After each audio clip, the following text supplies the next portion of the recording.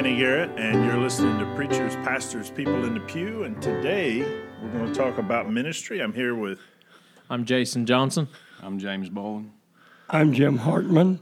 And I'm Mark Van Hoos. Mark, we were the 5 people that are gathered around the table today. 4 of them called to preach. Mark, you were called pretty young, I guess. Yes. Tell us about that. Well, when giving my testimony about ministry and speaking about the Lord, it's always hard to know exactly where to pinpoint to start, because the Lord blesses us and He blesses me. He has blessed me in so many ways. But before I get to the point where I felt and answered my call to preach, I just want to say that I was blessed by the Lord to be raised in a Christian home, have parents who were Christians. My father, he was a preacher for a time until some health conditions set in, and then he wasn't able to take care of the ministry anymore. But the Lord has blessed me with them and grandfathers who were preachers as well, and they have always been a highlight of my life. And Brother James Hartman, he's always been a mentor to me and taught me many things in the ministry as well. But I can go back in time to remember being a really little boy, the exact age, I would say 7, 8 years old, somewhere around there. And I remember sitting at a desk and opening a drawer and pulling out this little, I guess you would call a handheld Bible. And as I would look through it, I felt a deeply close personal connection to it. Like I knew that the Bible, the Scriptures, the very Word of God was going to have some effect in my life. Didn't quite know at that point, being at a very young age, but as I grew older and I was around preachers and my family, I began to feel that pulling, or if you want to call it a calling, towards being grounded in the Word. And I felt it very strong as God was speaking to me, as He wanted me to be an individual, a messenger of His Word. And so I believe it was at the age, I want to say of 15, 16, when I had finally answered that call to preach. I remember this being about August of 04. And I attended a little church here in the community, and I felt the calling so strong, but I didn't quite know how to handle it, what to do, or who I should talk to. So at that time, I went and talked with our pastor, and he assured me, as best as my recollection is, of the calling of God. And he was very supportive at that time, and Brother Jim was in the picture as well, and he was a great guide to me. So I answered the call to preach, I believe August 11th, 2004. And I believe it was just a week later when I was preaching my first message. Now, how old were you at that time? I want to say 15, 16. So tell me about the call of God on a 15-year-old's life. Like, what does that look like? Right. And that I can say is a whole other discussion in itself. But as I can recollect, or I recall my memories, I remember being in church and seeing the pastor up preaching, and I felt a very vivid. Oh, there we go. Mark is not cooperating with our equipment here, and he's dodging the mic.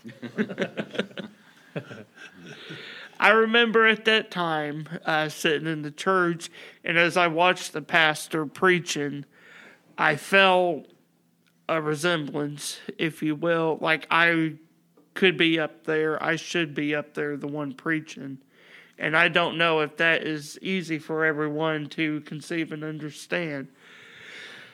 But that is the best I can recall what the calling of God on me at that age was like. Well, because you said that you felt like you should be the one up there preaching. It's not a thirst for the limelight. Because No. I know you. I know that's not what you're talking about. Right. It's not that at all. So how does it feel? Can you put it into words? That is a very hard thing. To put it into words, I'm not quite sure. It was a thirst to feel, not to take the pastor's place, of course, but that I should be up there serving in a ministry context to the church and the people of God, to really put it into terms of what it's like to describe. I really don't know how myself to do that, except that I couldn't get anything else. I couldn't get it off my mind, and I really couldn't focus on anything else. It was like it became an all-consuming, all-encompassing thing. Now, did you have the same thing, Jason? How old were you? When I felt the Lord first calling me, Yeah. I was 14. Okay. And I was in high school. I was actually beginning to dabble into drugs a little bit. But yet my mom took me to a revival. And it was during that revival was the first time I actually felt the power of God. And I ran like crazy. I didn't necessarily know at that time that I was called. I didn't even know what that meant. But I'll never remember that was the first time that I felt the presence of the Lord and the Lord do a work in my heart. I'll never forget going forward to the altar on one of those services. I was 14 years old and just crying my eyes out and couldn't figure out why. And that was the Lord beginning to pierce my heart. Right. Well, what about the calling? What Mark's describing, did you experience the same thing? When I did, of a sort, when I began to feel like the Lord was calling me, I also felt like I felt like I had a story to tell, and that I wanted to tell everyone that I knew how good the Lord was.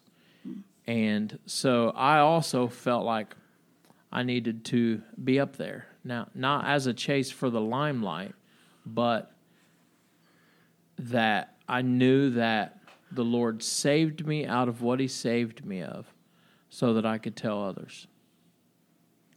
What about, I'll pose this question to Brother Mark. What about so you're 14, you guys are young. When you talk to Brother Jim, because Brother Jim wasn't the pastor. You're talking about... No, it was Jim Stepp. Yeah. Oh, okay. Was it Jim Stepp? Yeah. So when you tell them this, what are they looking for to affirm that in your life? I feel that's kind of a hard question to answer in terms of their perspective. But as I look back, I feel that they were looking for a sincerity of heart, not just, I think I want to do this sort of task. But I feel that Brother Jim Stepp could see at that time it was something really sitting upon me. And times previous, I had told him about my life, so he knew a great deal about me. And he could see how I was getting into the Word and reading the Scriptures. And I honestly feel that from my own testimony and then coming to him at that said date, I believe that was a confirmation to him. So what if a 14-year-old guy came and told you he was called to preach? What would you look for in his life as affirmation now that you're old and wise and learned yourself? Right. Well, to start, I would go back to having the looking for the assurance, kind of like what I would imagine Brother Jim Stepp looked for in me. But also, I would look at the life and character of the individual, the man or the person that was standing before me, saying they were called to preach. And I would look at their character and try to, I don't know if measure is a correct word, but is what they say and what they do, is it lining up with the Scripture? I believe that's the foundational step to understanding when someone is called into the ministry. So if we look at that, do you feel there's prerequisites? Like God calls this type of person, but he doesn't call this type of person? Well, Is anybody disqualified? that's kind of a twofold answer, because we know what the As the church, because I know everybody around the table, but as the traditional church stands, when they look into the life of, here's two 14-year-old kids, one's Jason Johnson, one's Mark Van Hoos. Mark's qualified, Jason's not. right. He's too wild.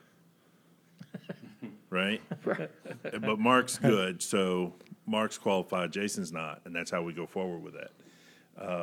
Now, we agree, as we sit here today, that that's probably not the case. But why is it not the case is the question. Is my answer to that one? Anybody that's got an answer, yeah. Well, if I'm putting an answer out, I would begin to look at a life that this person standing before you, to understand that they've been called into ministry. The first thing you have to see, regardless of who they were or who they have been, is they're a changed life.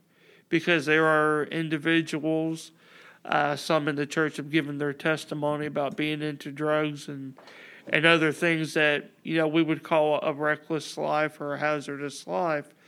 And others that have lived a much quieter life, if you will. So it is all dependent on the individual. But we must remember what the scripture teaches. Jesus, as he was on the earth, he went to some of the most vilest individuals, and he, as he was before them and they sought him for cleansing and for forgiveness, he didn't do a judgment call of how worthy they were. He just went to them, and at their faith, he healed them and told them their sins were forgiven. And if you take that character of Christ in the Bible, I feel it is very opportune or necessary to have that kind of an outlook on an individual. How has their life been changed in Christ, the testimony they give? If I might jump in here at this moment of time, we look at how the Lord looks upon each one of us, we who are sitting here around this table at this moment. God looks at us, and you know how God really knows you and I, Jason? Brother Kenny, you know how God really knows you and I? He knows us by our heart. Right. And when we see a young man that's been called into the ministry, the heart will really expose him for what he really is. Mm-hmm. And for when the man's heart is really in it, you can rest assured that God has called. Now, in my experience, and when I first started out in the ministry, I was confused. I didn't know what to do. There was nobody there to help me, and all I could do was just look and watch and learn and trust God. But see, when I was called out, and I believe I testified our last opportunity we sat around the table, I talked about how that my first year in the ministry, Jason, was such a miserable thing, because I just didn't know, didn't have any guidance, any help, didn't know what to do, didn't know which way to turn. And when I got to the place where the calling got from my head down to my heart, and I really knew that God wanted me, that's when I was able to. Yeah. That first time I told you I got up to testify that the Lord that I thought I was mistaken in my calling. That's when the Lord opened me up, because he knew that my heart was sincere. And we look at people today, and I know that each one of us had experiences where we've had people say that the Lord had called them to preach, but there was no fruit, there was no evidence, their heart was never in it. They were just looking for something to magnify themselves. But you see, when you get to the place, you see an individual, and it's always been, and Brother Kenny, and Mark especially knows, I've always, throughout my ministry, when I really got settled into the pastoring and things of helping young, I've always had an urge and a drive and a need to help young preachers who said that they've been called to help them to learn and to how to serve the Lord. And you see, when you see the sincerity there, That sincerity only comes from the heart. And when you see that and you know, then you need, and we, as we said here, Jason, Kenny, Mark, myself, as preachers, we need to do everything that we can today to help those young ministers who said that they've been called into ministry. We need to help them and really search out and lift them up and encourage them and do everything that we can. But the way to identify it is how the heart is really into the calling. Yeah, I would agree with that. As somebody who was a little dirtier than most, my heart was still after the things of the Lord. And I had preached my first message 6 weeks after getting out of jail, about 90 days after being saved. So how old are you at that point? 29. Okay. And I was still, I wasn't necessarily willfully living in sin, but I was still dirty from the lifestyle that I had been living for 17 years. And so I was trying to grow in the right direction, and I was. The Lord was, I was growing, I was bearing fruit for my life, but the fruit that was required of me, if you compare it to the fruit that was probably required of Mark, was probably different. Because I was such a dirty fish, I took a lot of extra cleaning, Right. if you will.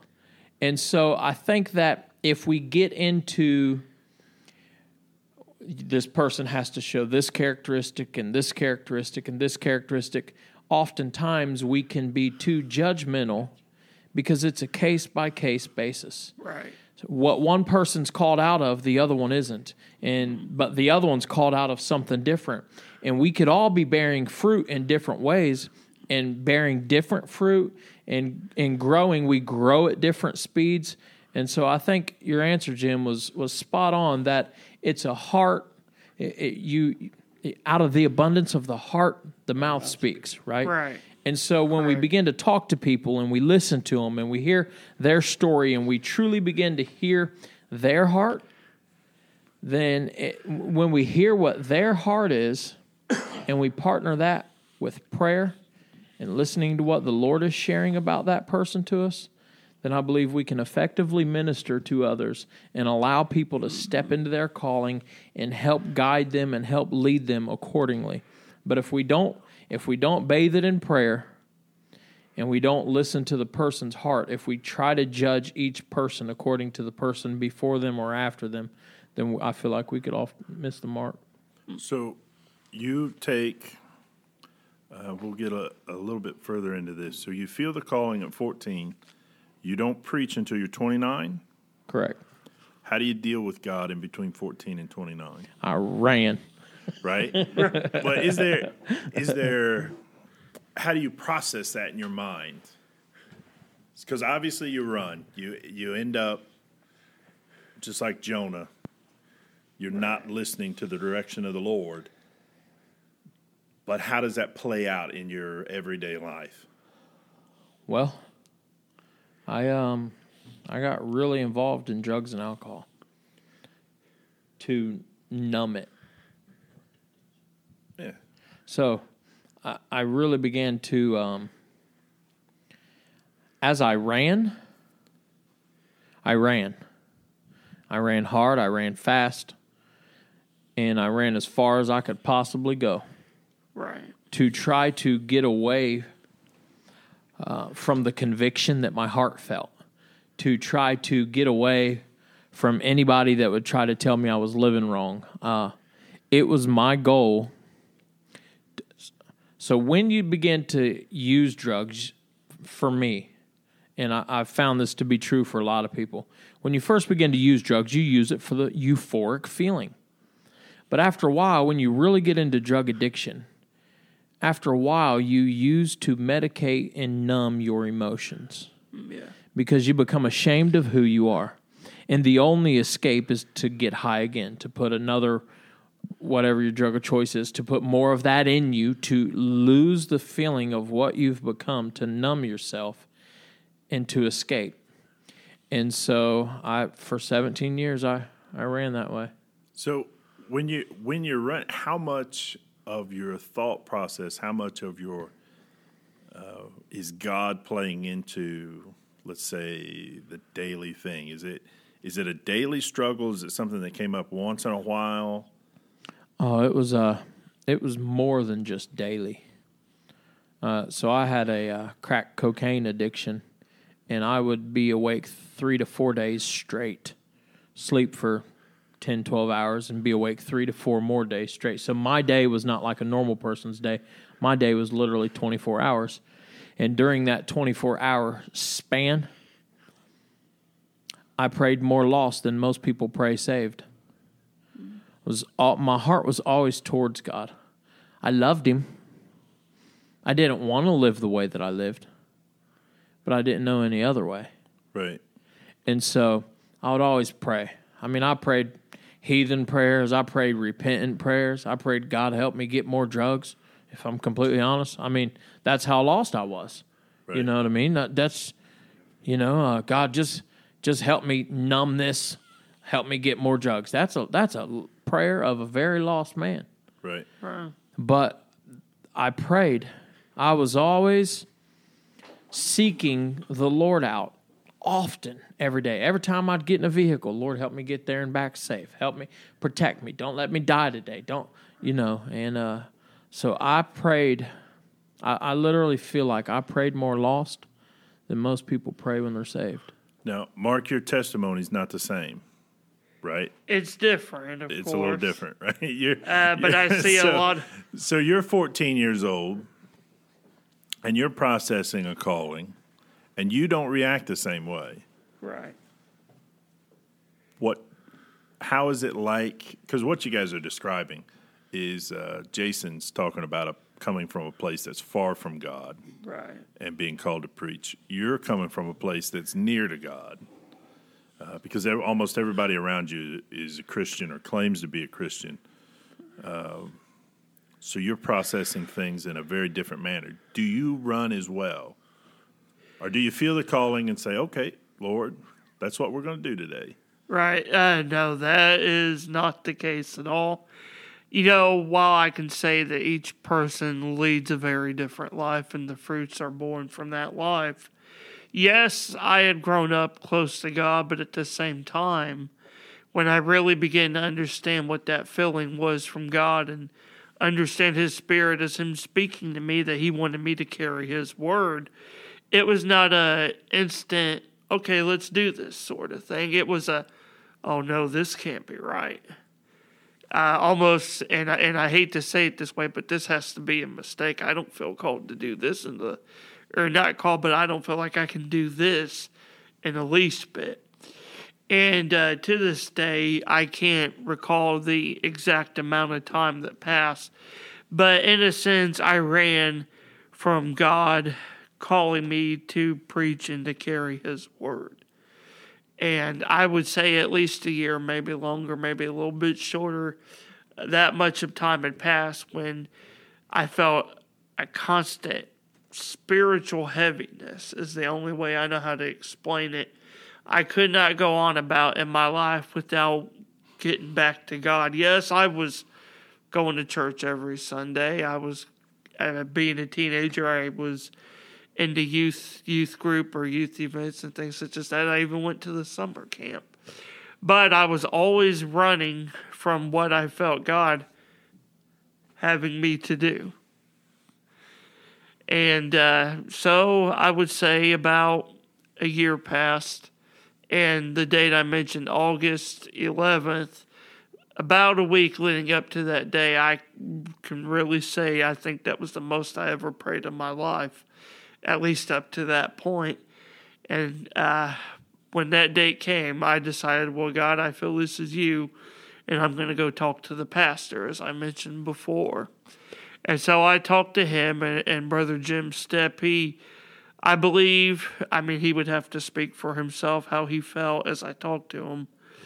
But as I spoke with him and he knew my character and my conduct, I answered the calling on that day. If I remember correctly, after the service, he had me go in front of the church and announce it in a public manner. How did the church react? Kind of quiet, I think. Let's see, 15, 16 years have passed, and, memory fades a little bit. So, the congregation was pretty full at that time, and as I announced it, there was some stern looks, some accepting looks, and I could be remembering this incorrectly, but I think after it was all said and done, there was even some clapping, if you will, which was something entirely in itself. But overall, I believe the church was very accepting because as I sought God that whole next week, leading up to the service and my first message, as you can imagine, I was as nervous as can be, never having done it before, and you stand up there in front of 40, 50 people, just from there, the Lord's moved on me and blessed me in different ways. But it all started at that moment. Well, I have a very kind of an in-between testimony between Jason and between Brother Mark. I grew up in church. My earliest memory is actually in church. I can remember wearing this red hat, and I'm certain it's still around the house somewhere. And I can remember it bothering me under my neck, like there was a strap on it. It had some Velcro, and I can remember that Velcro digging into my neck and bothering me and moving it. Years and years go by, and I find this hat, and the hat is extremely small. It's like you would put that on a 4, 5, 6 month old child. There's no way that I wore that hat as a toddler. It's got to be somewhere still around the house. I may bring it to church tomorrow if I can go home and find it.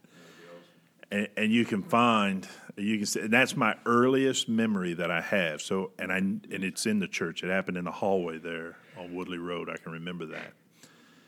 So the church, growing up to me, in my life, the church has been like a third parent and an only child. It's played that role in my life. And when I was little, the old ladies would sit on the back pew. And we had one that sat in the corner, Sister Gent, and she would lean over and whisper to Granny that I would do the Lord's work, whatever that meant, is what Sister Gent would say. So whatever the Lord had called me to do. But they wouldn't say that to me. It wasn't a pushing from the church or the congregation. So, years go by. Church was a weekly reminder. There was something worse than school. Mom took us there every Sunday. If you didn't go to church, you couldn't go out and play or anything like that. It was the same rules with church or with school. So if you said you were sick or whatever, that wasn't. You didn't get a choice. You had to go. Is where I'm getting to. I turn about 16 or 17, and I start going on my own. I started attending Wednesday nights, some Sunday nights, that sort of thing. There was a new minister there who was, I guess, being taught is the best way, kind of being mentored by the pastor that had been there for a while. And I remember him preaching a sermon, and I knew enough to know what was right and what was wrong. So in this sermon, the new young preacher says, and I'll never forget it, if your son wants an earring, ask him if he wants to go to hell. And so I lean back in the pew and I think, well, that's not correct. That's not in the Bible. I don't have an earring. I don't want an earring, but this is not biblical, and I'm leaving. I'm not going to sit here for this anymore. I'm going to show these people what I think, and I will never come back in this church again, ever. And I leave. When I leave that afternoon, I embark on just a criminal lifestyle. I don't feel that I have a real drug addiction testimony, but I was addicted to drugs. But that wasn't my problem. I was addicted to being a criminal, if that makes sense. My favorite thing to do in the world was to gamble. I like to play cards and do that sort of thing. From a carnal aspect, like if I'm being my own boss and my own God, that's what I spent my time doing. And all the things that go in with that lifestyle. It's not just simply, you play some game for money and that's what you're doing. It's a whole lifestyle that comes with that. Then comes the drugs and the drinking and all other kinds of wild carrying on. So I go out and do that, even though I feel the calling as a small child. It's a pull and a draw to the things of God, to talking about God. You feel as if you're not doing something when you're not heeding, when you're not answering the call of God. So that's where I'm at. I go out into the world. I am my own criminal self for years and years and years. And finally, I come to the end of where I'm at. I can go no further on my own power. I realize I've lost and undone. But I know the way home. And that's how my upbringing in church helps me. It doesn't get me any closer to God, but I know how to get home. I know the way. I know what I need to do. So I do that, and I show back up at the church. I do think it's worth noting that I've pastored both churches I said I'd never go into again. Can you tell me how hard it was when you went back to the church the first time? Well, most of the people had changed. So there was a lot of people that had died off or wasn't attending. His small brother Jim was there. I didn't really know him at the time. And there was a handful of elderly ladies and Gary Rogers who were there, and they knew me. And I can say also that they were rooting for me while I was out in sin. They were still praying for me. They still had hope that the Lord could save me and that sort of thing. So when I came back, there wasn't a real scolding or anything like that because they had been waiting for it. They've been praying. So I think that's what we find a lot of times is that the people of God are there waiting for us open arms. But for me, I came back and I was ashamed. Oh yeah, I was too. I didn't want anybody to know what I'd been out doing, you know. So how did you deal with that shame? Well, I hid it. I mean, I did what any human would do. Right. I tell this story a lot in sermons. It's you're the key player in that. We had a little bit of some kind of event. It was some kind of dinner at the church there on Woodley, and I'm there, and Lord saved me, and things are going well, and some people from the neighborhood come in, and Jason tells them his testimony, and he says, Kenny's got a testimony that's very similar. I'm like, hey, buddy, what are you talking about? Like, don't tell them that. You can tell them all about you. That's your thing. But as far as they know, I'm the Reverend Kenny Garrett, and this is who I am. I've always been this way, and that's fine. But when we don't talk about that, we keep praise from the Lord and act like it's something that we've done.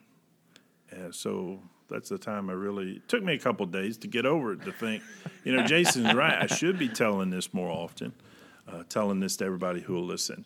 Because the Lord done a wonderful thing in my life. You wouldn't want to be around me. You didn't want to talk to me. You didn't want me in your house or in your yard.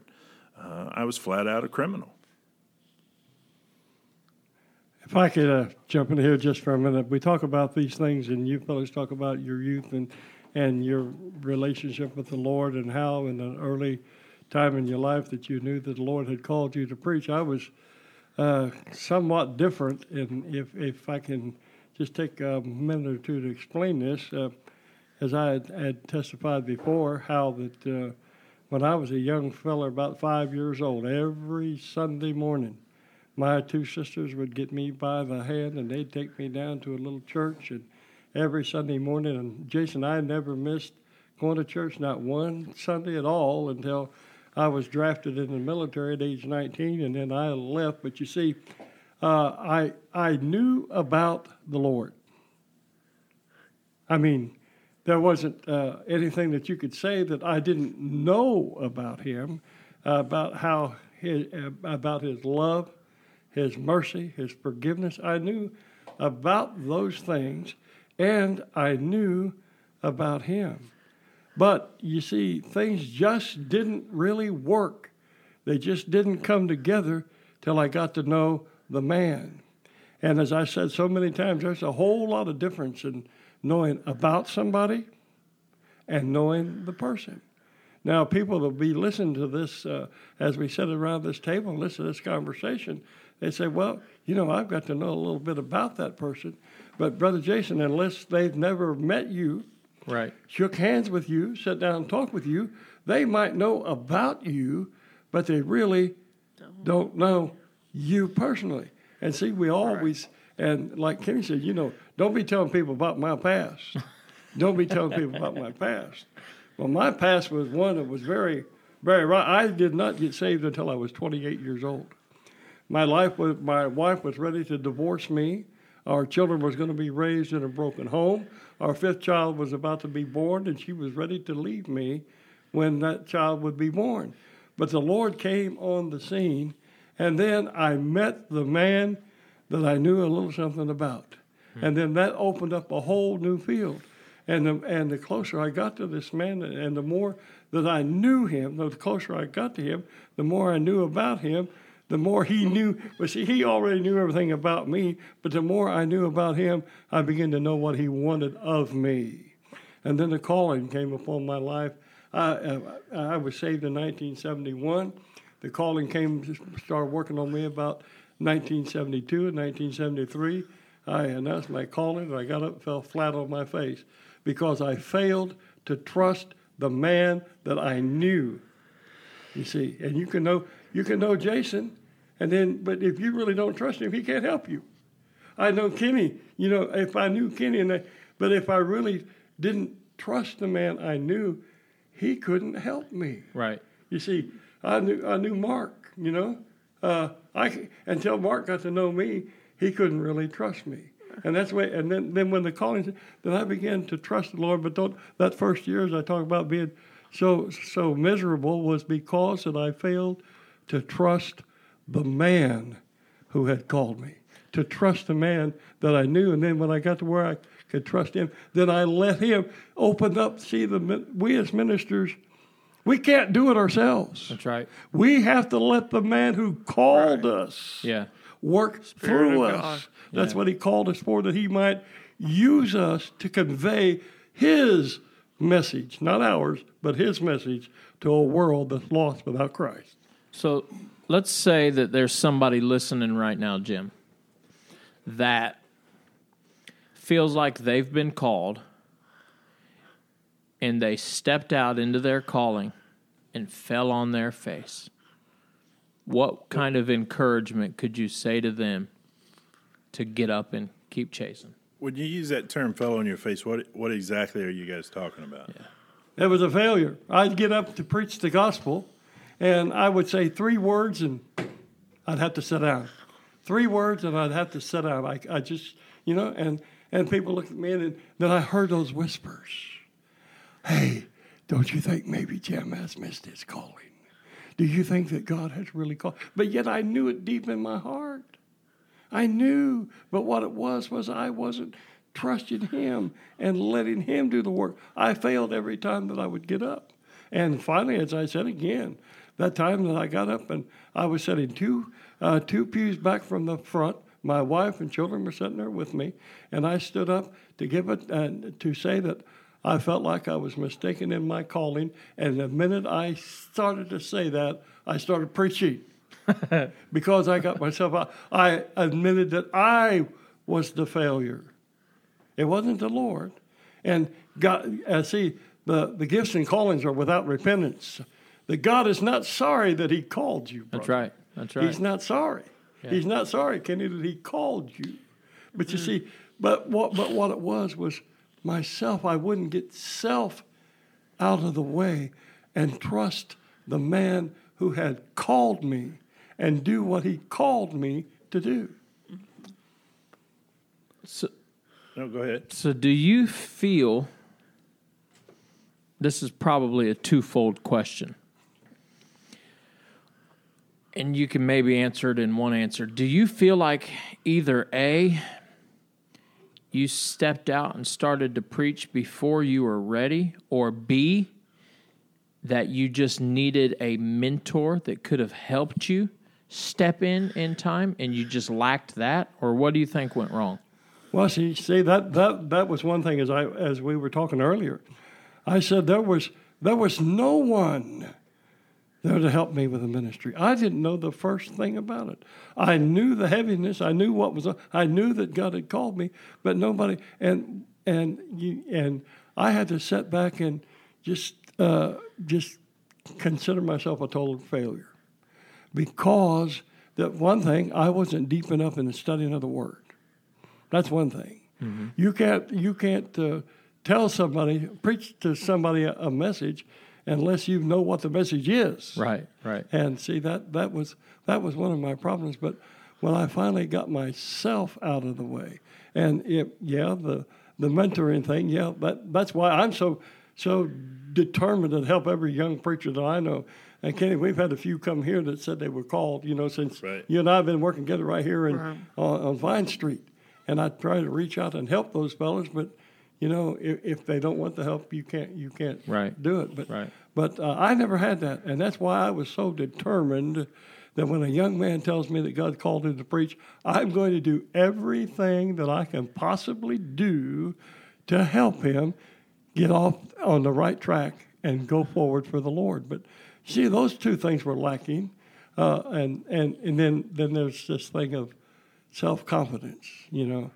You got to have confidence in yourself when the Lord calls you. You got to have confidence. I mean, He has confidence in you. Right. If you don't have self-confidence, you'll never get the job done. And that's where I kept failing. Yeah. Right. I believe we all come from that standpoint, because even though our testimony, each of our own testimonies is different when it comes to the ministry, I believe each minister has to realize it's all about depending on God.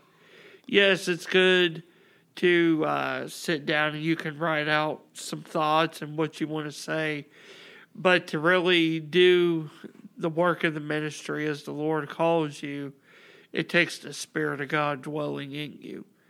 And I myself, I wanted to give this testimony because Brother Jim Hartman, as I mentioned earlier, served as a mentor to me since near that day that I first answered my calling. The exact time I can't recall. But because of him and a few others, I had the mentoring that was necessary that helped me along, next to having the Spirit of God with me. And there was no greater blessing than that. So, as we sat around today, one of the things that divides churches in our communities, and one is an earmark of a traditional church, one is the earmark of a contemporary church, is how much education is required of the ministers. And generally, as you look into the churches that surround us, most contemporary larger churches require more college education, seminary, that sort of thing, more formal education. Smaller traditional churches tend to frown on that. I've had people say to me, you wouldn't require seminary. And my response to that is always, we require that they learn. Right. And Jim often talks about this, and I've always viewed it as an old-time type master and apprentice type relationship where the older minister, or the more seasoned, doesn't have to be age-wise older, but the more experienced minister mentors the younger as an apprentice, shows him what to do. So how much has education played in your ministry? And Mark, you cannot say anything until we've all talked. I have a lot to say on that one. Right? So what about you, Jason? So as far as education, what has it served in my ministry? Absolutely nothing. I now have a few college degrees, one from a Bible college, I have an associate's degree in communication as well as a second associate's degree in psychology. And prior to any of that, I was preaching. I pretty much did those because I wanted to. I felt like it would help me in life. But I didn't even graduate high school. I got a GED. So as far as secular education, I guess we could call it, or even theological seminary or anything like that, I have zero. I had zero when I began to preach, and I personally don't believe that it is required. The requirement to preach is the call. Right. Jesus didn't have. I agree. Jesus Definitely. had no seminary degrees, But- and I agree with that, but there's always among ministers a thirst to know more. Right. sure, yeah, absolutely, And however you find that, I think that seminary and those things can be useful. absolutely. I think finding a mentor and an apprentice type relationship. I think a wise person has all that. Yeah. They seek more formal education, and it doesn't have to be tied to a classroom. There's a lot of options online today. There's a lot of options with self-study, and that's really what I'm talking about when I mean more education. Yeah. However you go about that, whatever. Right. I believe it's very key. A call to preach is a call to prepare. And how are you going to prepare? How are you going to prepare yourself? The message from the Lord. You've got to be studying. You've got to be preparing. You've got to be learning more. And I definitely agree that education it's something that you need to have. I always try to. Of course, I have my daily reading and all of that, but I love to learn.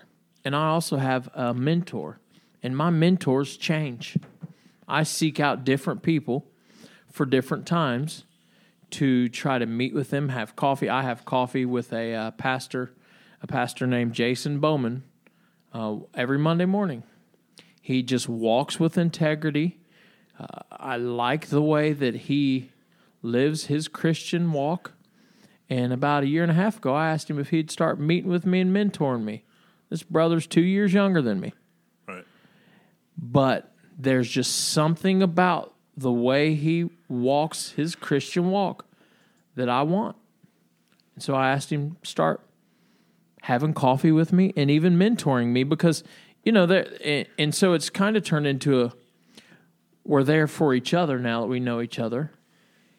As iron sharpens iron, right? Right. But I definitely agree. I think we should always be studying to learn more. But I heard somebody say that you become the average of the 5 people you spend the most time with.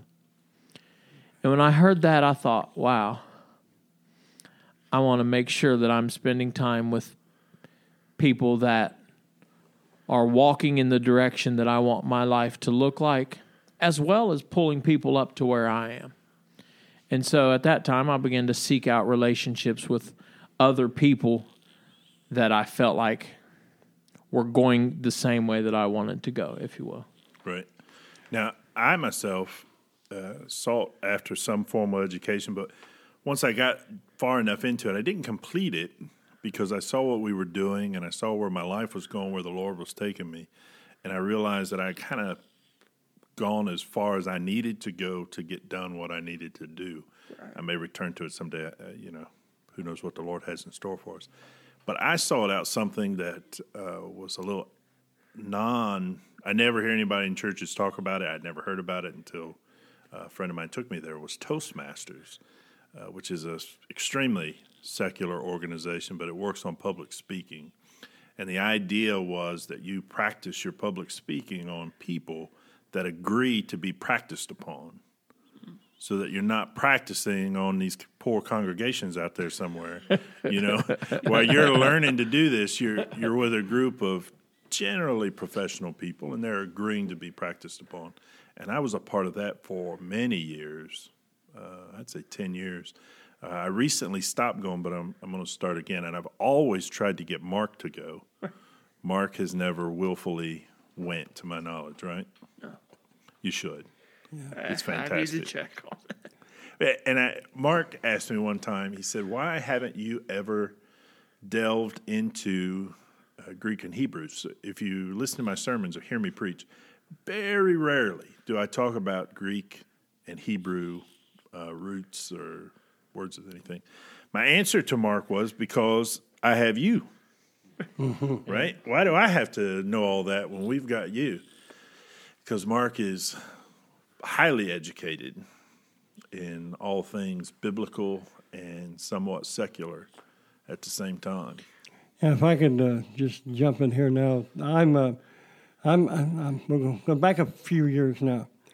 I'm 68 years old. 68 degrees. I'm 68 years old, and my wife is 66, soon be 67. She said, I'm going to go back to school, and she goes around and applies to a few other colleges around, and she's accepted at St. Clair Community College. And I said, well, if you're going to go back to school, I'm going to go back to school, but we don't have no money. And she's able to get grants and stuff, and so I began to search and look, and I find this Bible Institute, and I contacted them, and yes, they accepted me, tuition free. All I had to do was buy my books, and they would take me right in, and this was a 2-year bachelor's degree program. Well, the first year of that was to completely. The very first of the 2 years was totally committed to the Bible. When we went through the King James Bible from Genesis 1 right down to the last verse in Revelation. And during that first year, I had to comment on every verse of the Bible, and I had to be tested on every book, verse by verse, chapter by chapter, right down the line till we got finished up in Revelation. And I stepped off into the other thing where we did Christian counseling and all these other things that apply to the church and the ministry. And that was good. So I completed all that, and I received my bachelor's degree.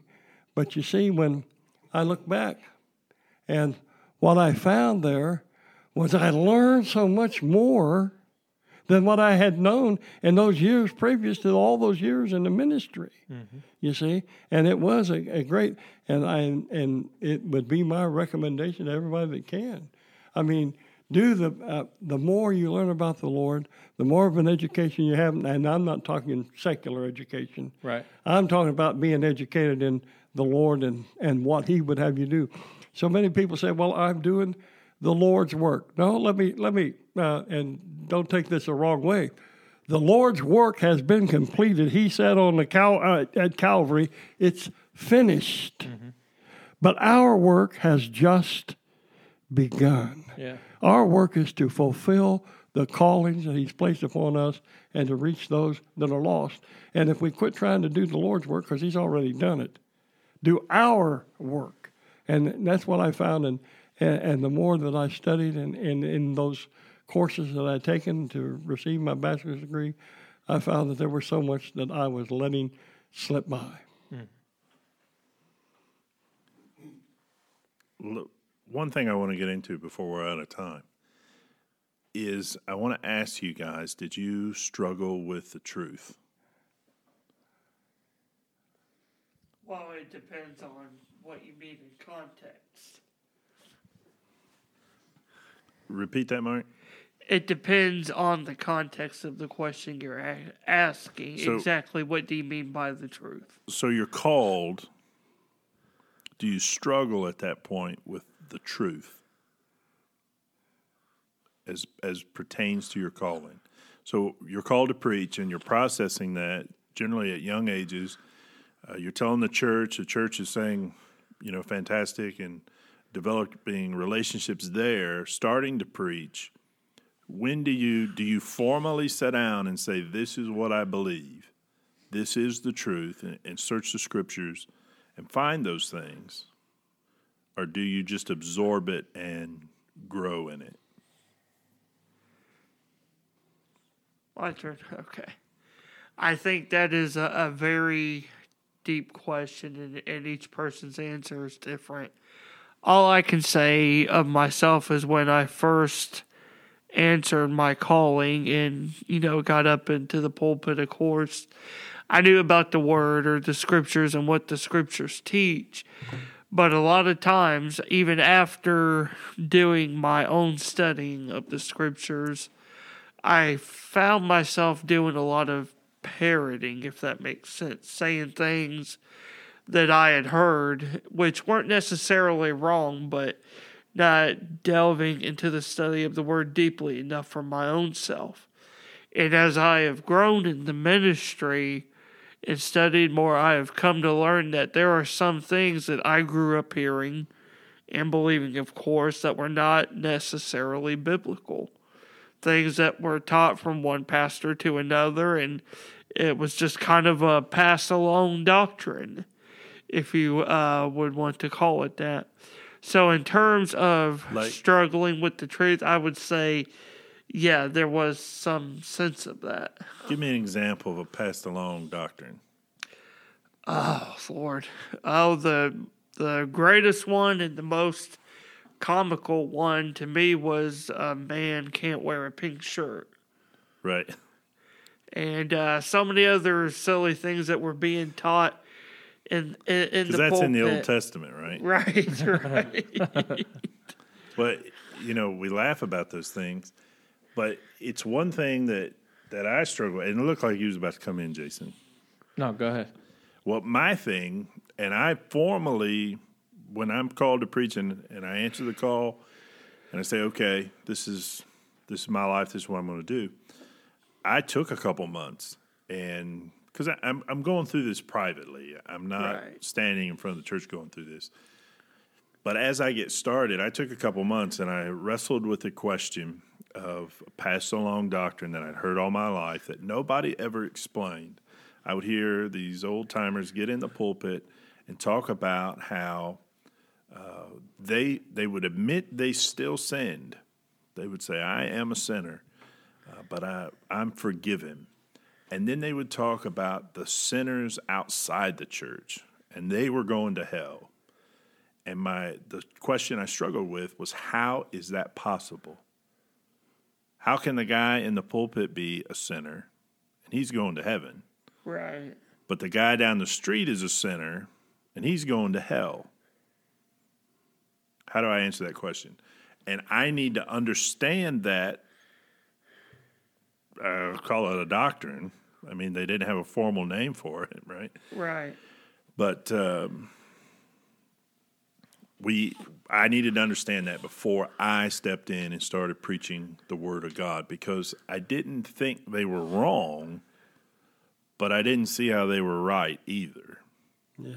And when you search the Scripture, what they never fully explain is that we're not perfect, and we'll never be perfect on this earth, but there's growth in Christ. Our sin is, I don't want to say gets better over time, but as we grow in Christ, our life changes.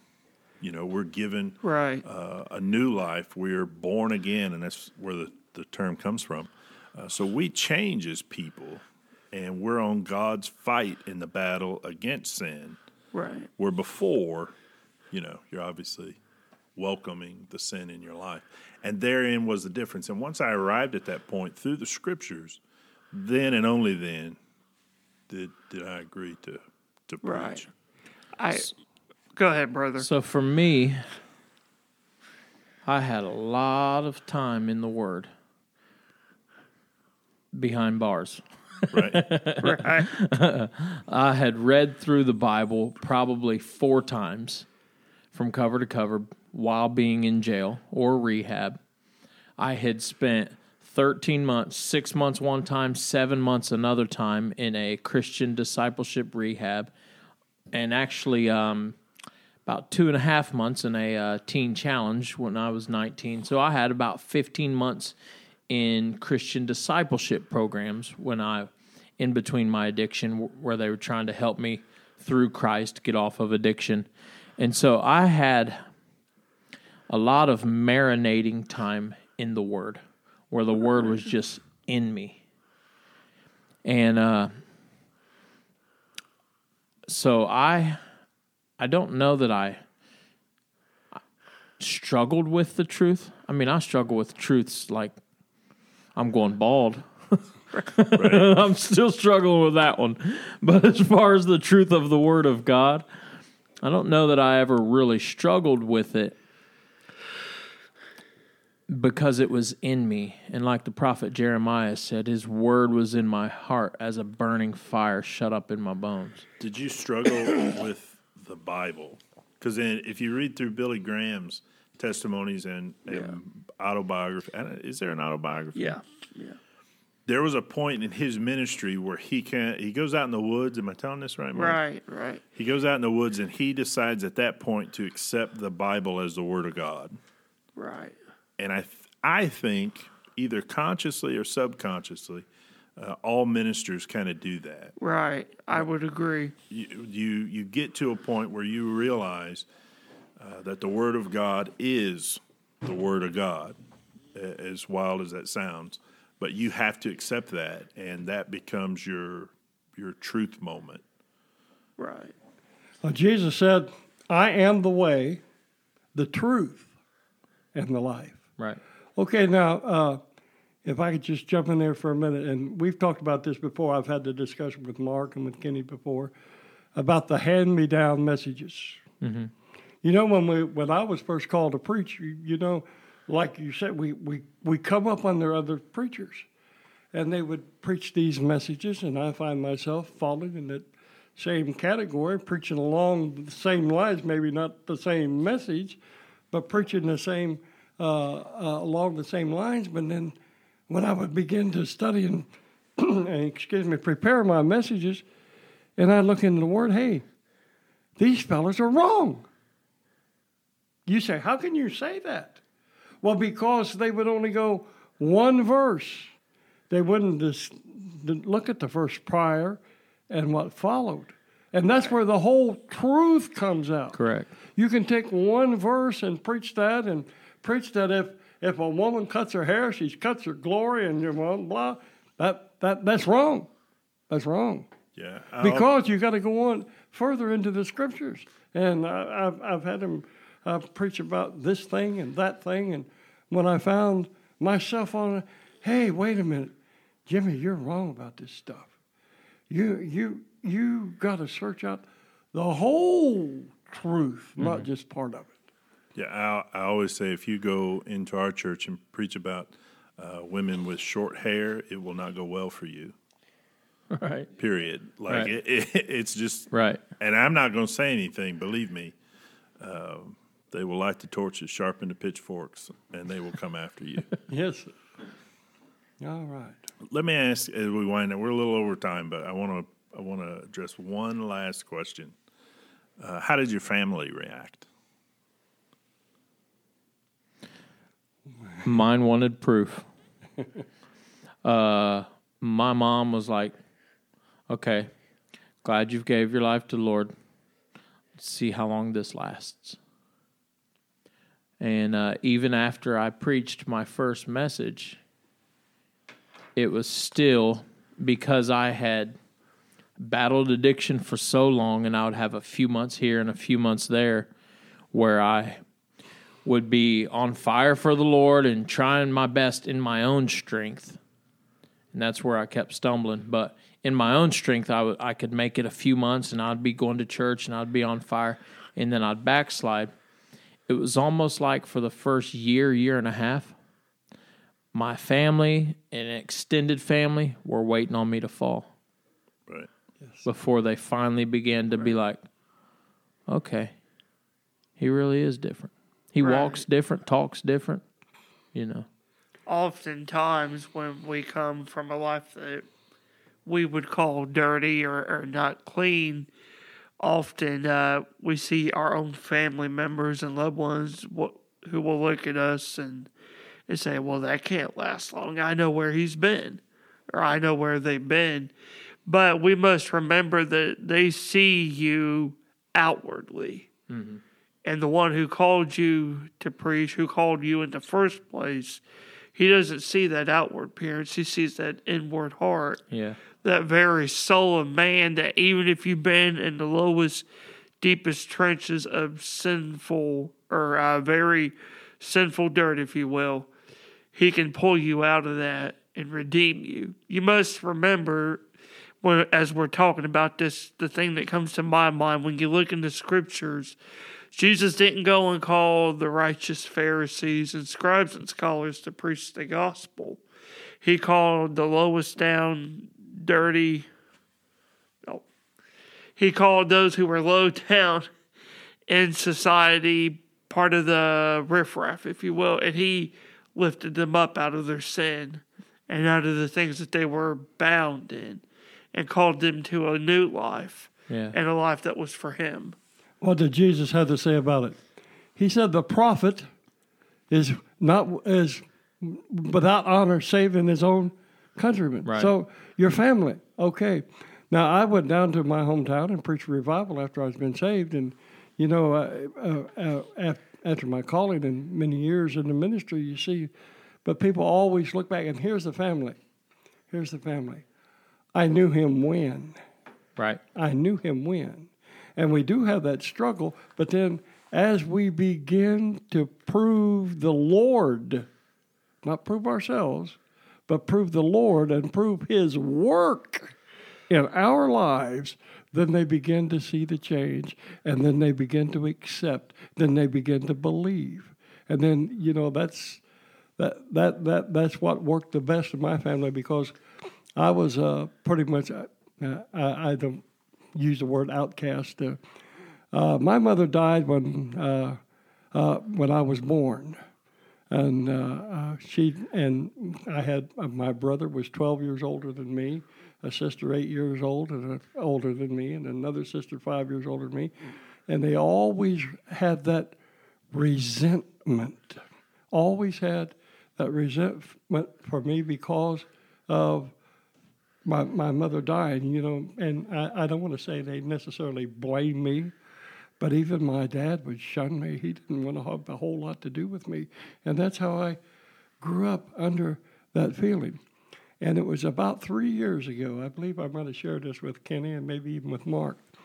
I was sitting at the table with my sister up in Lima at her house, and this is long after my ministry. She finally. They finally accepted the fact that I was a preacher, and they respected that, and they would even go hear me preach. But we were sitting at her table, and she began to relate things to me that I'd never known before, and she just opened up. And I guess I don't know if it was I want to look at maybe like an apologetic state. They wouldn't come presented in that manner, but she was sitting at the table. And she began to relate to me that I had two brothers that I never knew who had died. One died at birth, and another lived a few hours, and he died. But I never knew anything about them. But she said, "Now, Jimmy, I'm going to tell you something about our mother." She said, "Your mother, the doctors asked her to abort you." Said she knew that she would die if she carried me full term, if she gave birth to me, that she was going to die. And I was always told that my birth mother was a Christian. And I've never met her, never seen her. And, 9 hours after I was born, she died. But she said, our mother, the doctors told her that she could live if she would abort you. And she said, I'll tell you something. Our mother said, no, because if this baby is a boy, I want him to be a preacher. And you see, that shook me. I mean, this was 4 years back. She relayed this to me. I never knew this stuff all my life. But you see, the resentment, and our families, if you fellows maybe never came up with that kind of resentment like my family had for me, but as the years progressed, and as the Lord began to work with me through those years, that resentment began to disappear. And I never had a real relationship with my dad till after I was called into ministry. then we really got close. And we got closer and closer and closer. And I think that had something to do with my brother. Even when he died, he thanked the Lord for blessing him and getting him through, and like an apologetic state toward his feelings that he had for his little brother. And you see, that was what I went through with the family. Kenny, you asked, how did the family feel? Well, it took a while, and it does take a while. Mm-hmm. And when the change is made in a person's life, it takes a while for people to really accept that, but then you begin to see the rejection and all that, and the resentment. It begins to disappear, and the Lord can begin to bless and bring about a real, genuine relationship. For me, my immediate family knew that I was studying something, I was doing something, and finally, my mom, we were driving down the road, and she asked me what I was doing. So I always like to joke and give Mom a hard time. And I said, I'm studying to be a preacher. I said, mostly a televangelist. I said, it takes money to get along in this world, and that's how I'm going to get it. I said, get your checkbook out and show Jesus you mean business. She said, oh, no, I'm not having that. And she said, tell me seriously, what are you doing? I said, I'm going to be a televangelist. So she is all worked up and worried.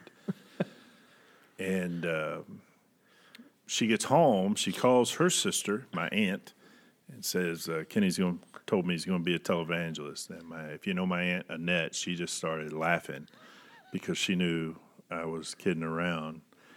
Then my mother picked up the phone and called my granny. Said, Kenny says he's going to be an televangelist. And Granny said, praise the Lord. So, but, beyond that, once they saw that I was, just joking about the televangelism thing, my immediate family was very supportive.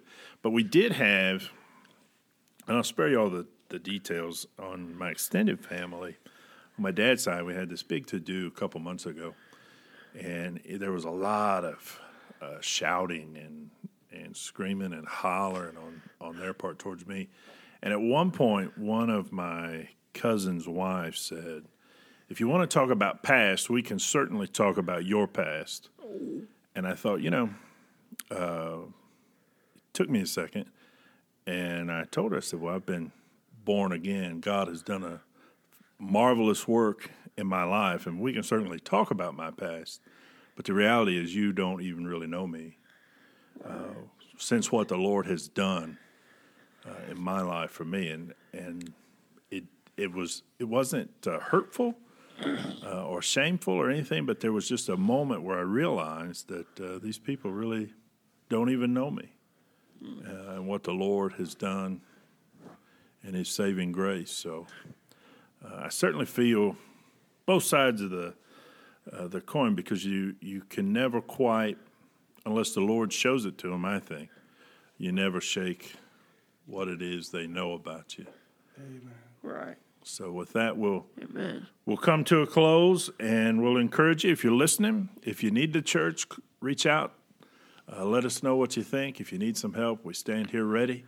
We're up at 155 Vine Street in Fairborn, and we'll see you next time.